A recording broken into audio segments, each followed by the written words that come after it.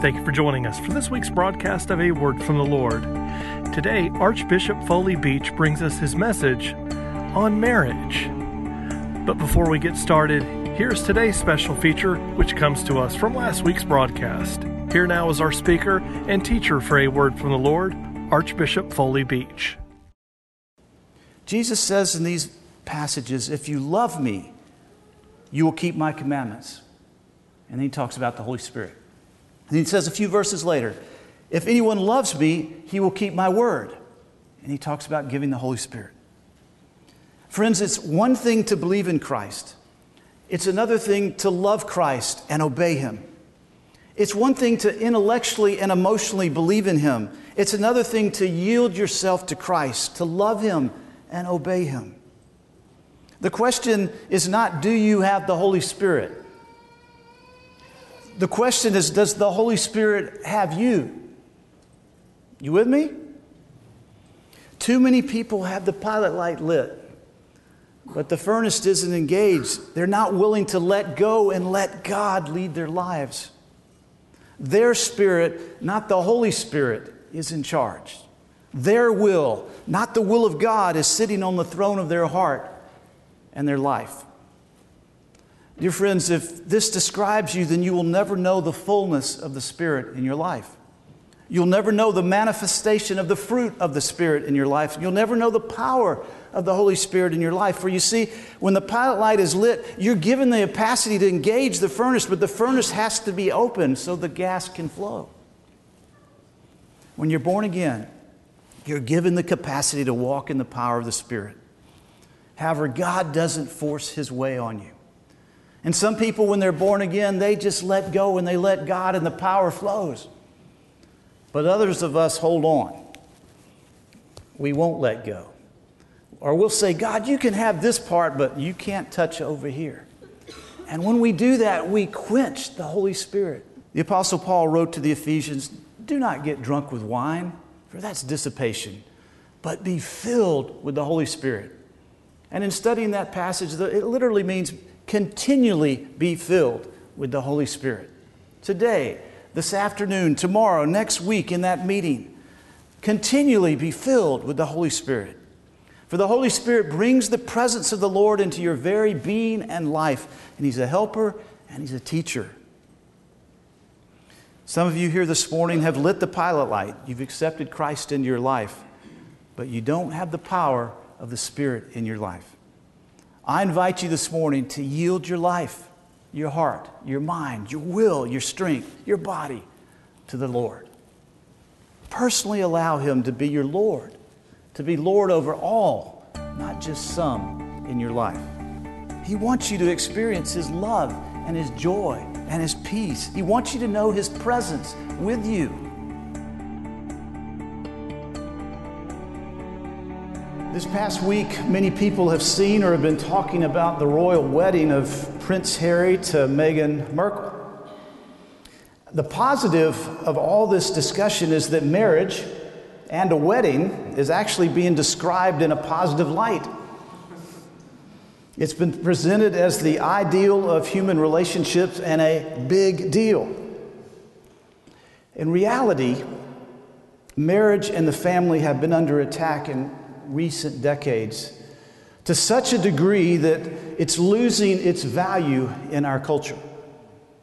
The Bible-believing churches have failed to teach on marriage and teach on the godly and single life, and now we're reaping the rewards. So if you have your Bible, I want to invite you to open with me to Mark chapter 10, and I want to look at this passage about what Jesus has to say about marriage. Mark chapter 10.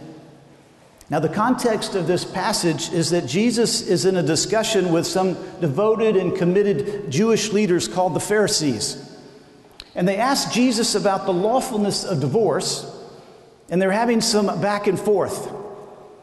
And then Jesus makes the following statement about marriage. We're going to start with verse 6.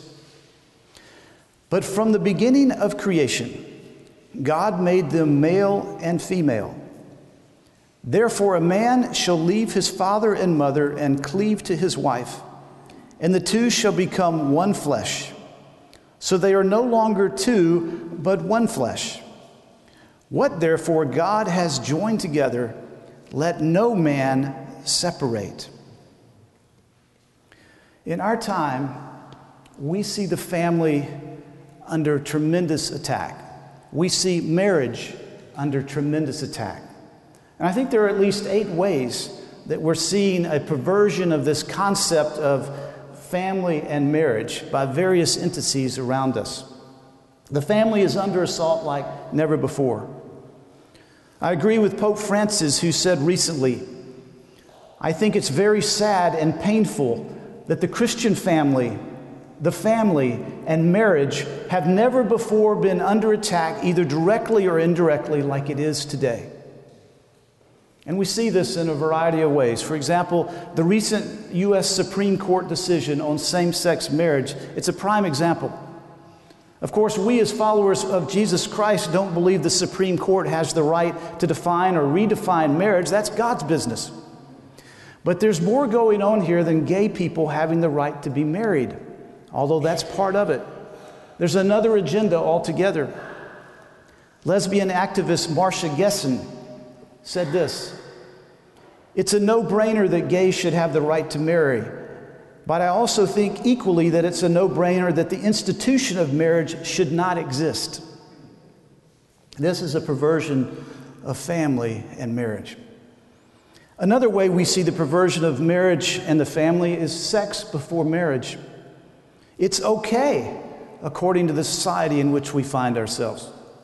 Even many Christians in the church don't see a problem with it. When I was in seminary, I was one of only 3 in my first-year class that thought premarital sex was a sin. This is a perversion of marriage and the family.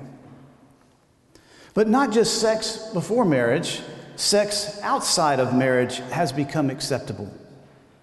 Many of you may remember a few years ago, the Ashley Madison website was hacked.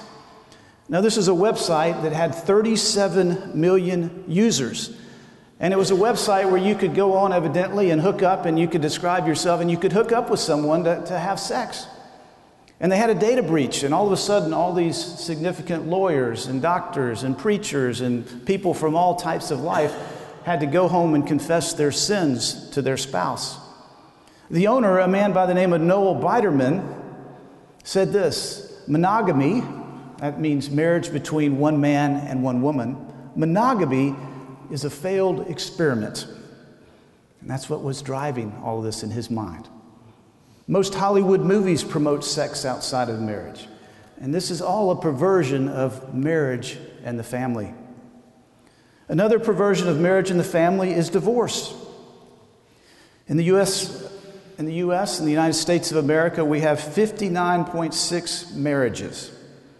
And actually, the divorce rate is doing better than we've been told in recent years. Rather than being 50%, it's really more like 25%.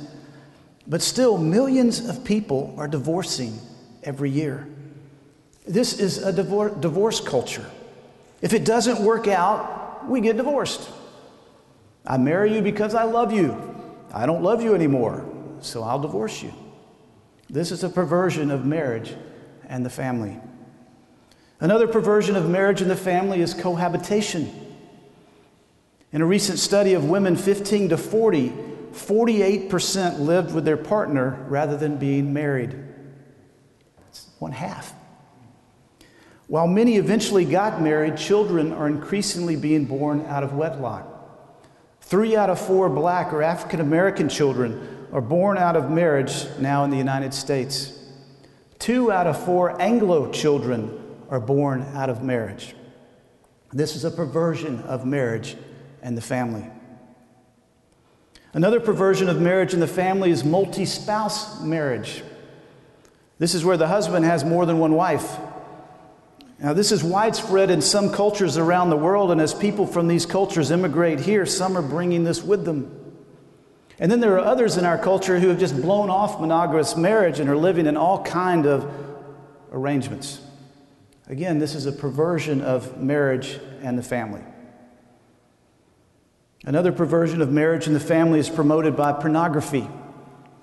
This industry of magazines and movies and internet and smartphone applications, it's a multi-billion-dollar industry every year. Over 13,000 movies are made each year in the U.S. of pornographic nature.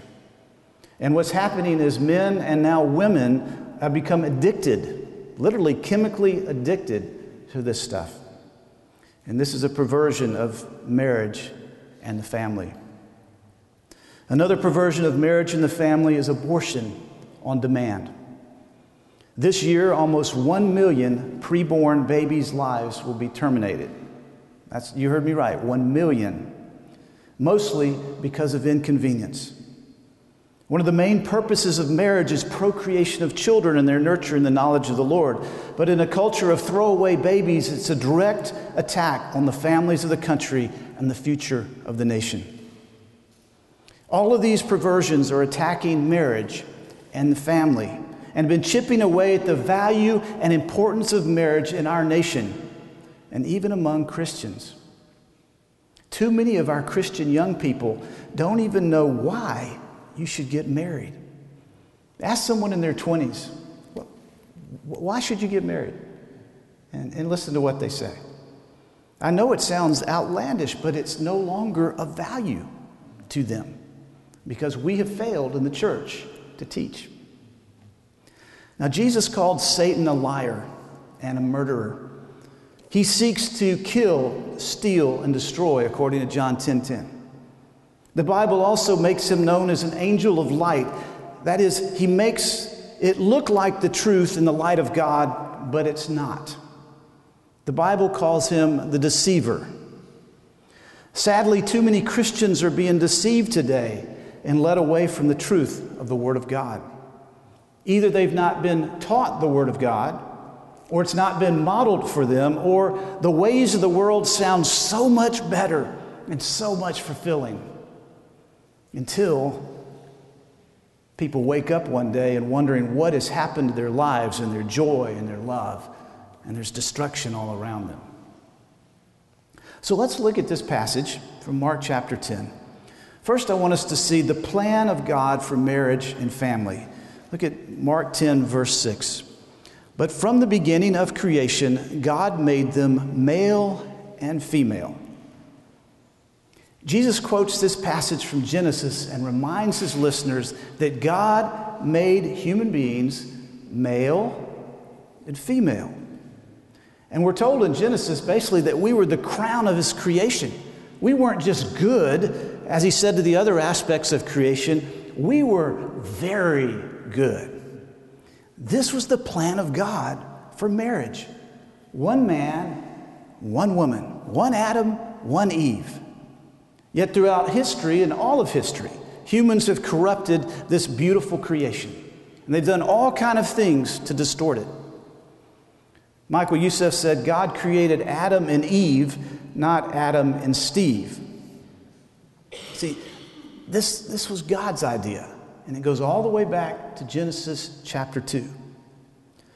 Cardinal Gerhard Mueller, the Vatican's prefect of the Congregation of the Doctrine of the Faith, said this: God created man in his own image. And Jesus realized that in the reality of two persons, a man and a woman, in which he said is the fundamental good order of creation. Male and female complement each other. Male and female are meant for each other. I read this recently in the news. More than 40 families have pulled their children out of an elite private school in California over a transgender lesson for kindergartners that included a gender reveal ceremony for a classmate who's decided to change genders. I'm talking about kindergarten.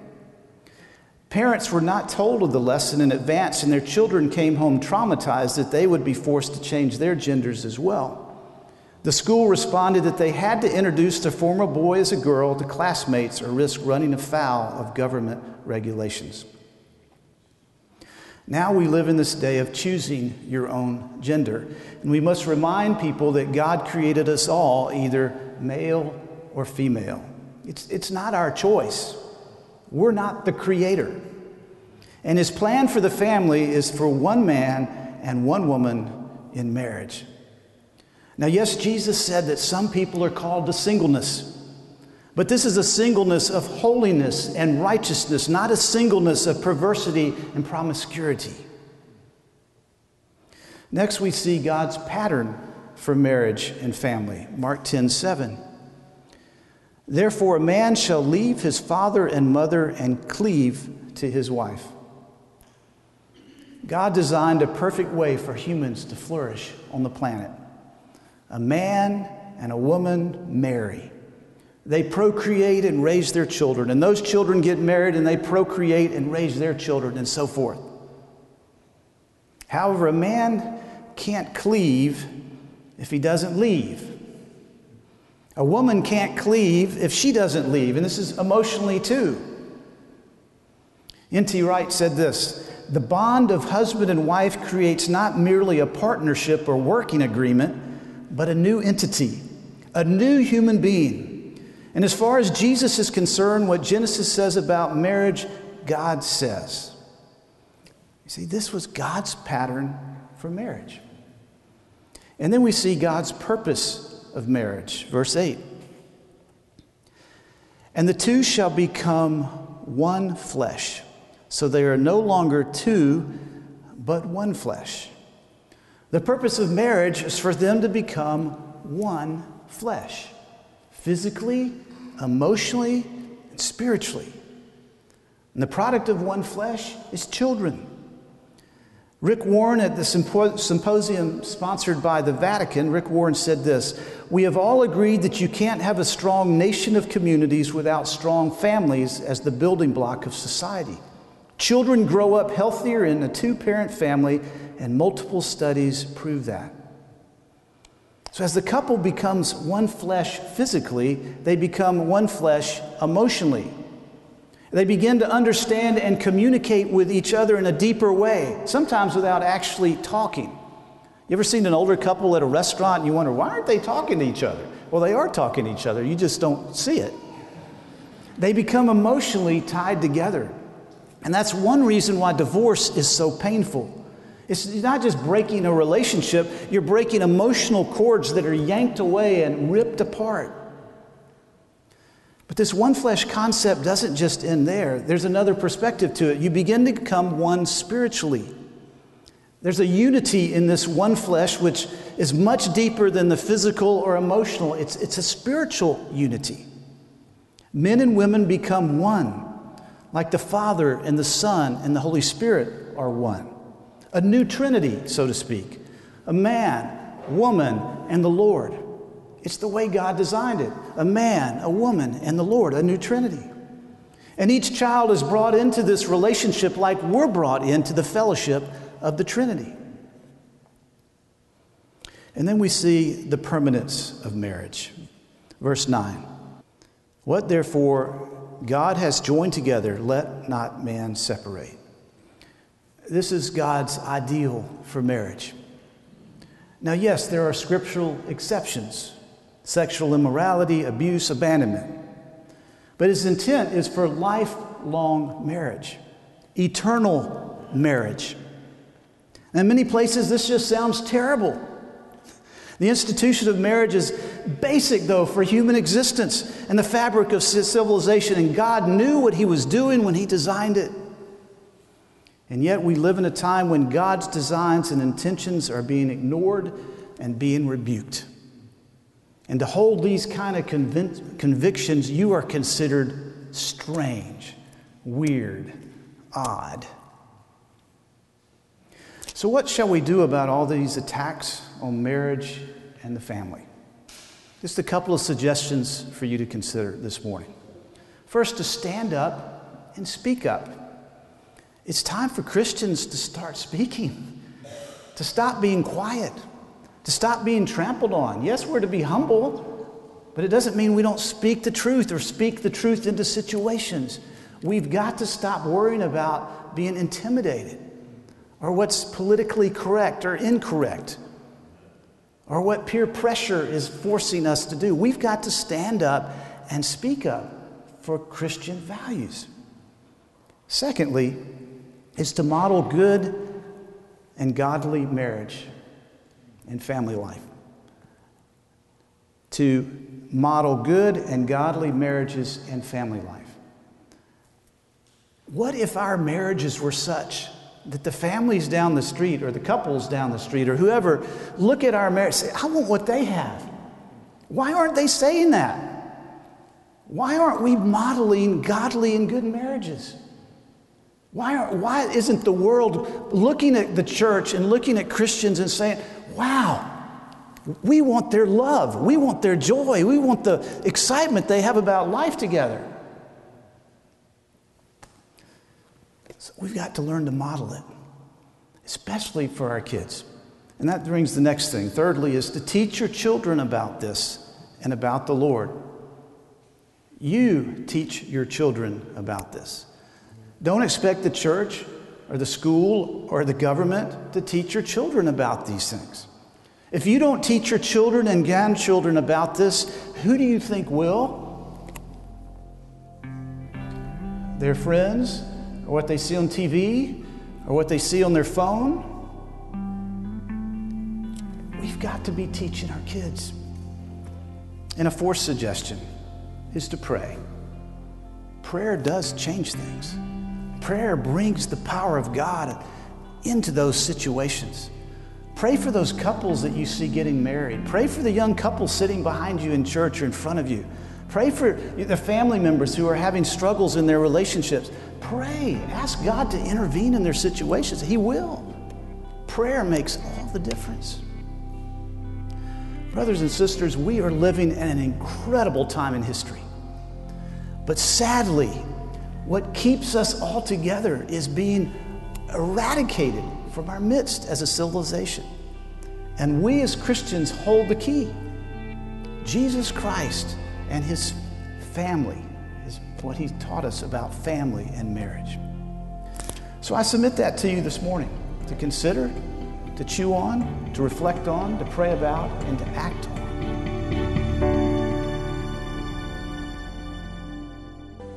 Thank you for listening to a word from the Lord. I would like to take a few moments and give you the opportunity to become a believing Christian. I know today we have a lot of folks that go to church and are real religious, but if you were to ask them if they really know Jesus Christ, they wouldn't know what you were talking about. And I don't know if you're one of those people this morning, but if you've never become a believing Christian, I'd like to give you just a simple ABC, not a gimmick, but just the way it is. And A is for acknowledging that you're a sinner. We live in a culture which says, basically we don't make mistakes, but we do. And when we measure up against God's 10 Commandments, all of us have fallen short in some way. We've all messed up, and that's called sin, and we need to acknowledge that. The B is to believe in Jesus, and what he's done on the cross is God's remedy for our sin, is God's solution for being alienated from him. To believe that through Jesus I can be made whole, and I can be healed, that I can be forgiven. And the C is for confess. Confess Jesus as your Lord and your Savior. A lot of folks receive him as their Savior. They want their, what I call fire insurance, make sure they don't go to hell, but they aren't willing to allow him to be their Lord, to be the one who is the master of their life.